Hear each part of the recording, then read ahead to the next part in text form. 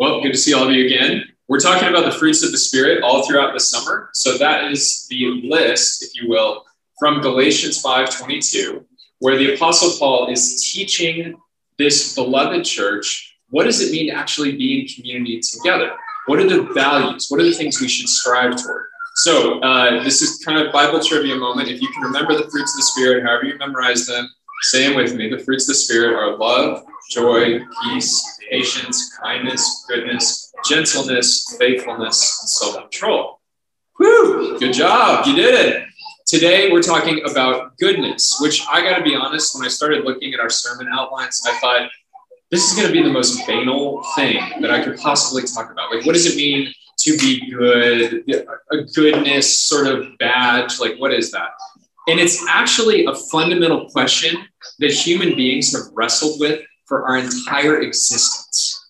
Every philosopher that has ever put the title of philosopher on himself or herself has wrestled with the question of what does it mean to be a good person? That has literally shaped the course of human history to the good and to the bad. For example, the way that good people were described under the Third Reich was not good. Most of us would not have fit into that category. Blonde hair, blue eyes. I think happily my daughter might be the only one of us that fits that category. That was a definition of a good person that was ultimately not good at all. There are ways that each society shapes the understanding of what it means to be good. Those can be as flimsy and as flexible as the day is long. And we know this, and yet we still strive for that understanding. We want to know, what does it mean to be a good person? What does it mean to be a good grandparent? What does it mean to be a good employee in my company? That's what you're measured by in your HR departments. Are you doing good? Or are you doing poorly? So this question of goodness is actually fundamental to human identity. So I'm really excited to look into this with y'all. What we're going to look at is the way goodness is defined it has to do with how you root it. Where do the roots go? Okay, so the roots of goodness are how Jesus defines it today. We're going to look at that through the lens of the Old Testament, the New Testament, and then we're going to get into how that's expressed in the way we live our lives. So first, we're going to define goodness. We're going to talk about healing, and then we're going to talk about generosity. So definition of goodness, the healing story that Garrett just read for us, and then we're going to talk about generosity. Okay, so first of all, the definition of being good. I know this sounds a little patronizing, but hey, we all need to kind of start with like the ground level. Here's our definitions. So if you look in Webster's dictionary, what does it mean to be good? Webster says to be good means you have a favorable character. You are a suitable or whole person. Good definition. Therefore, goodness is the quality of possessing those traits. In other words, you're known for being a good person. You're known for displaying your excellence or virtue. Do the athletes in the Olympics make it there because they are nice people or because they are good at what they do? They make it there because they're really good at what they do, because they spend their whole lives training and aiming at that target to be as good as they possibly can be. Now, Paul is exhorting the church in Galatians chapter 5 to take on the quality of goodness. Now, why would he want that? Why would he need to say to a group of people, you need to be good to one another? Well, take the negative. He's seen people not be good to each other. So many of the letters that Paul writes are to help churches get off of a bad page and into a good page of loving each other well and caring for one another. And the history of the church is littered with examples of communities that were just not good to each other. Many of you have come from settings where you long to follow Jesus, where you were hungry for that, but there were circumstances around you where you're going, this is not good. There's an unhealthy culture here. There's unhealthy leadership here. That is what I'm talking about when I say it's important for the church to strive for this type of goodness.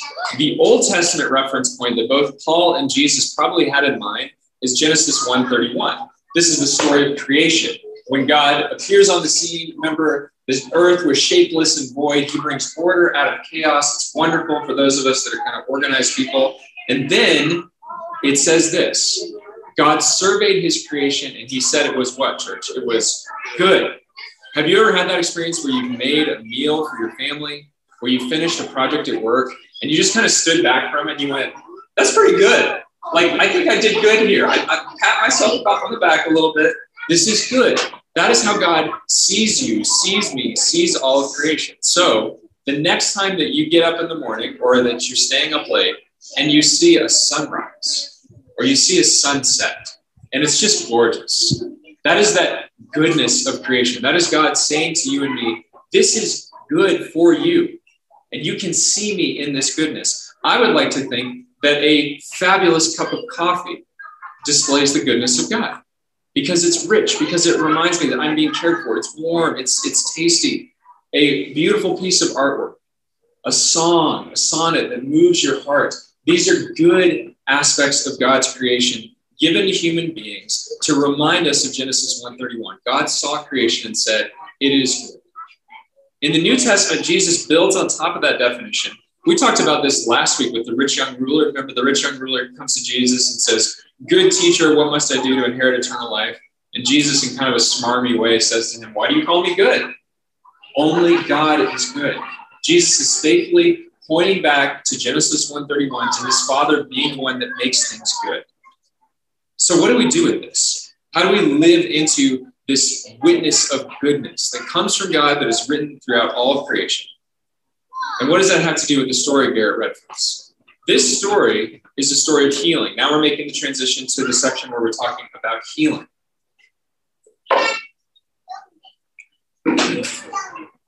I want you to picture with me the woman that is in this story, okay? What we know about her is that she has suffered from a chronic illness for 12 years. You don't have to raise your hand if this is true for you, but if you have people in your family who've suffered from chronic illnesses, can you relate to this? There are people in my family who have suffered from numerous chronic illnesses, and what it does is a chronic illness takes away your ability to remember what life is like without your illness. When you have a debilitating degenerative disease like Alzheimer's or dementia, there is a slow transition downward, and it's painful and it's difficult, and you forget literally what life is like without your illness. That's the situation that we find this woman in. Not only does the text tell us, has she been sick because she's been bleeding for 12 years? She doesn't have a lot of vitality to her, right? Because if you've ever experienced a loss of blood or have been bleeding, you know you don't have a lot of energy. Your body isn't working properly. She has the discouragement of suffering from a chronic illness. She's isolated in her community because in the Jewish community, to have her condition was to be ceremonially unclean. In other words, she couldn't go to temple and worship.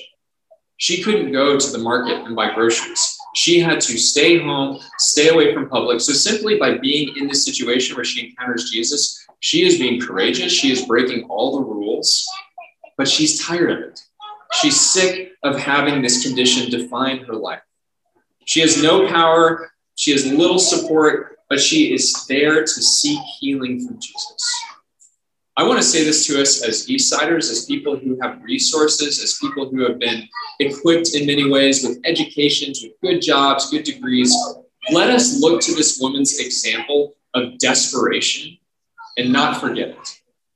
When is the last time you were truly desperate for Jesus to help you? When have you been on your knees saying, Jesus, I can't fix this. This is too big. My kids are pushing me away. My marriage is in trouble. I hate my job. I need you. We do not often find ourselves in that situation, Eastsiders, because we like our power, we like our comfort, we like what we have earned. But I worry that it inoculates us from actually being on our knees and saying, Jesus, I really need you. I am truly lost without you. Let us not forget the power of being desperate before Jesus. That's an example this woman sets for us. Now, we're talking about goodness. Where is goodness in this text? I want to tell y'all about a class that I took in seminary, which was an amazing class. It was called New Testament Theology.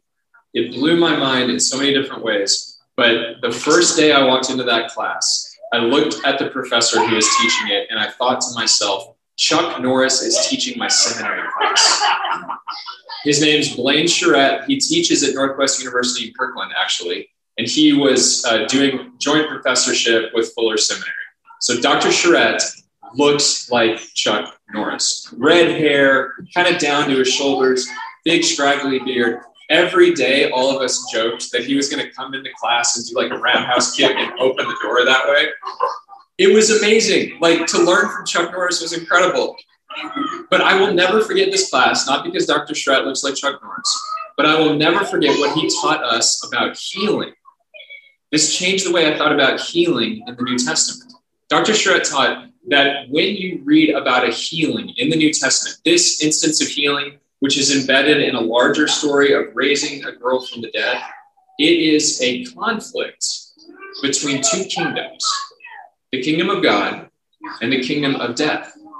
The healing that happens here is God's victory over death.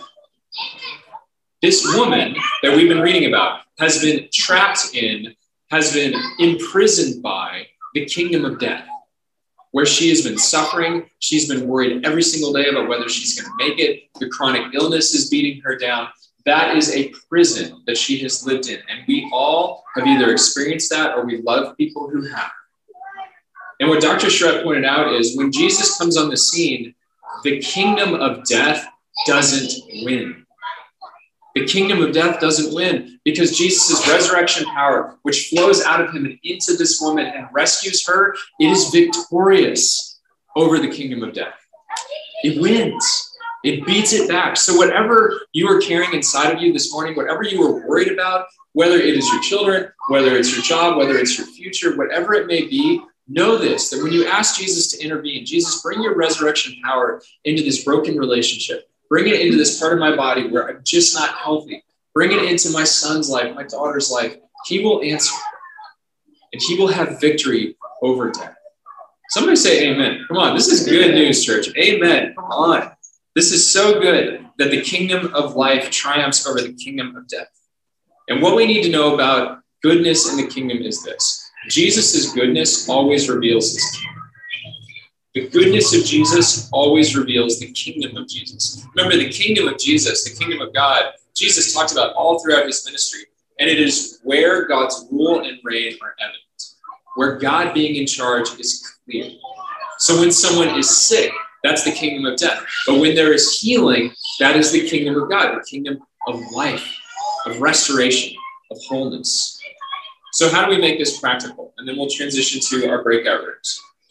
We make this practical by considering a definition of goodness that the scripture actually leads to. Some of you might have memorized the fruits of the Spirit, not as the word goodness, but as the word generosity. This Greek word, agathosune, can be translated as generosity as well. The Apostle Paul only uses it 4 times in his letters. Those are the only 4 times it's used in the New Testament. And in some of those situations, it can be used as the term generosity. So when we talk about generosity in the church, of course, we all think about tithes and offerings, making sure we're giving regularly, which is great. And that's very much a part of the definition. But what I want to challenge us on today is something that Megan hinted on a moment ago. And that's the call to be generous with our time, to be generous with how we see the life that God has given to us, which is important to give and important to give your resources to help support the ministry of the church. And I'm so thankful for that, for sure. But I want to offer this idea around generosity, that when you are generous with your time, as I know looking out at you, so many of you are, and so many of you online, you understand this too. Generosity with your time fills you with joy because you experience God's kingdom. You experience mentoring and teaching our tweens. You experience leading people in worship.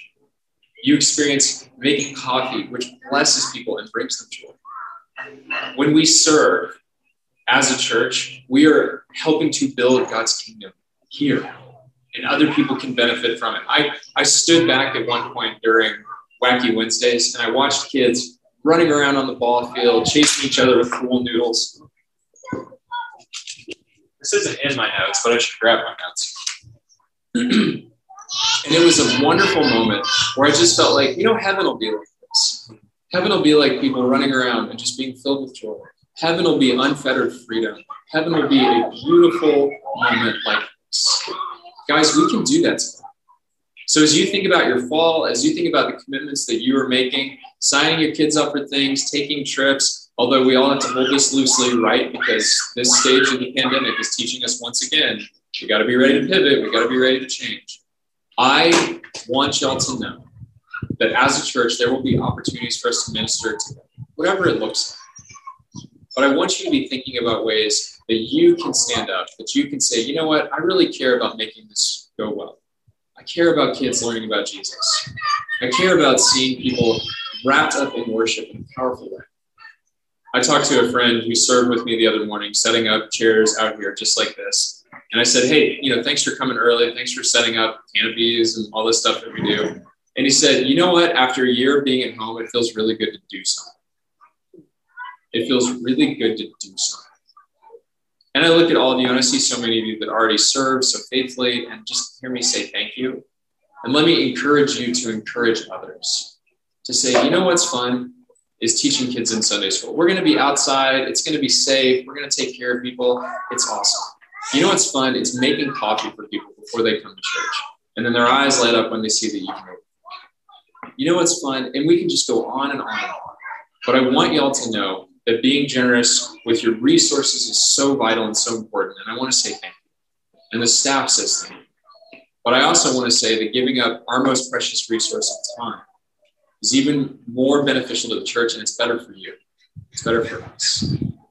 So I invite you to consider that as we consider our fall, as we start praying about what we need to be doing together in ministry. Now, we need some time for discussion. So in a moment, I'm going to invite our online folks to get into breakout rooms, and Michelle will be hosting that.